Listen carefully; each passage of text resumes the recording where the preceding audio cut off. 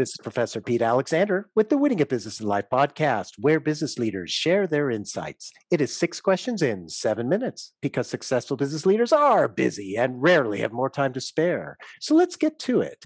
Question number 1, in a few sentences, please tell me who you are and what you do. Hey, Professor Pete, this is Michael Lane from Success Resources.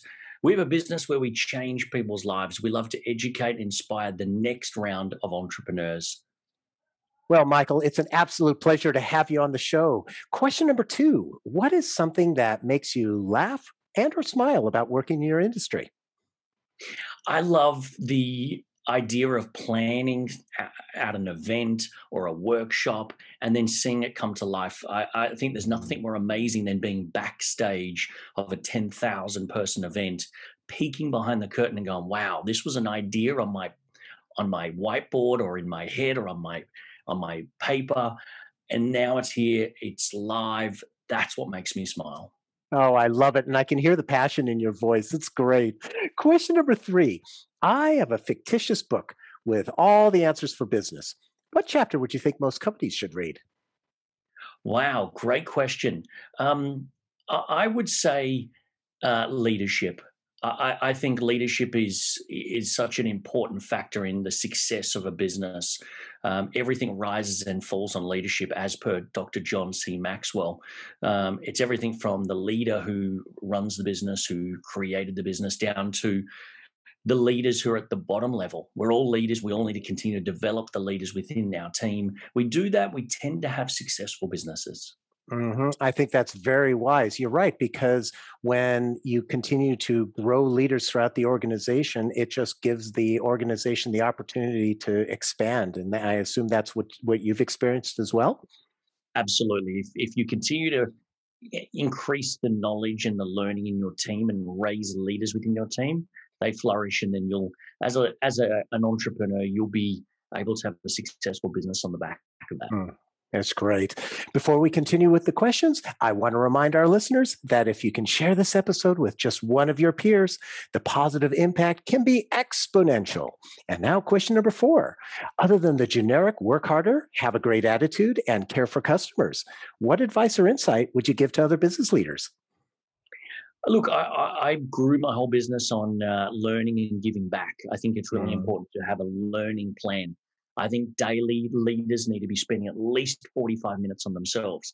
The other component to that is giving back. What are you doing in your business, in your life, to pass the baton on to other people? Learning, giving back, it's a great combination. I love that. And when you're learning, you give back. There's, at least for me, when I've done that, I always have this extra sense of satisfaction. Is that something that you find? Absolutely. There's nothing better than getting up and building yourself. But then the same, ROI I get is seeing the look in someone else's eyes when I give and without getting any kind of return back, right? So learning yourself and continuing to grow and then passing that on and helping others both give me similar ROIs. And you having this impact on the world that I'm sure can be exponential as well. I love it. Absolutely. Question number 5. What other business leader like yourself would you like to acknowledge and invite to be on my podcast?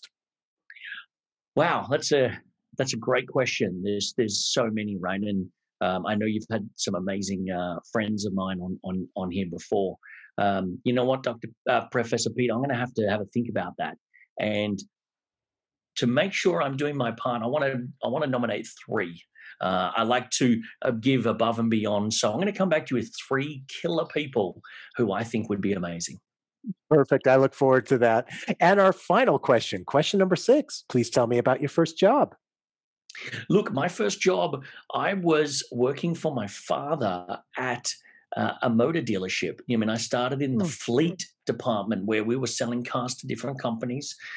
It was a whirlwind. It was odd because my father was the boss. He didn't own it, but he was the boss, and it gave me a few extra perks. But here's what I realized is that once you're in there and doing the job, there's no shortcuts. There's no, my daddy runs this. It's like you have to figure out how you add value, how do you share value.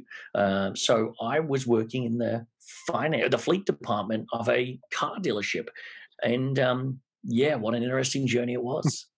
Well, and I can imagine too that as working with your dad being the boss, that actually is extra pressure on you as well, wouldn't it be? Because you're held to a different standard than everybody else.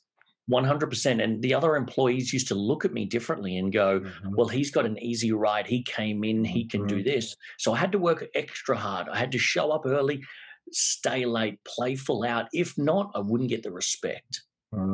Absolutely. So it's not what everybody thinks when you're the boss's son. Because Definitely not. yep, exactly. And so, Michael, thank you so much for being on the show. How can people find you?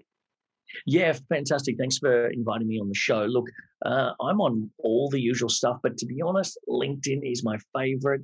I'm at It's Michael Lane, and yeah, come along and send me a message and say hello.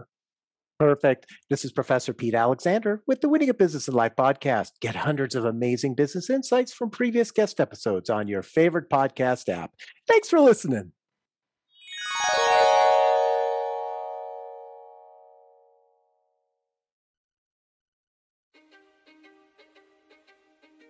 History is complicated.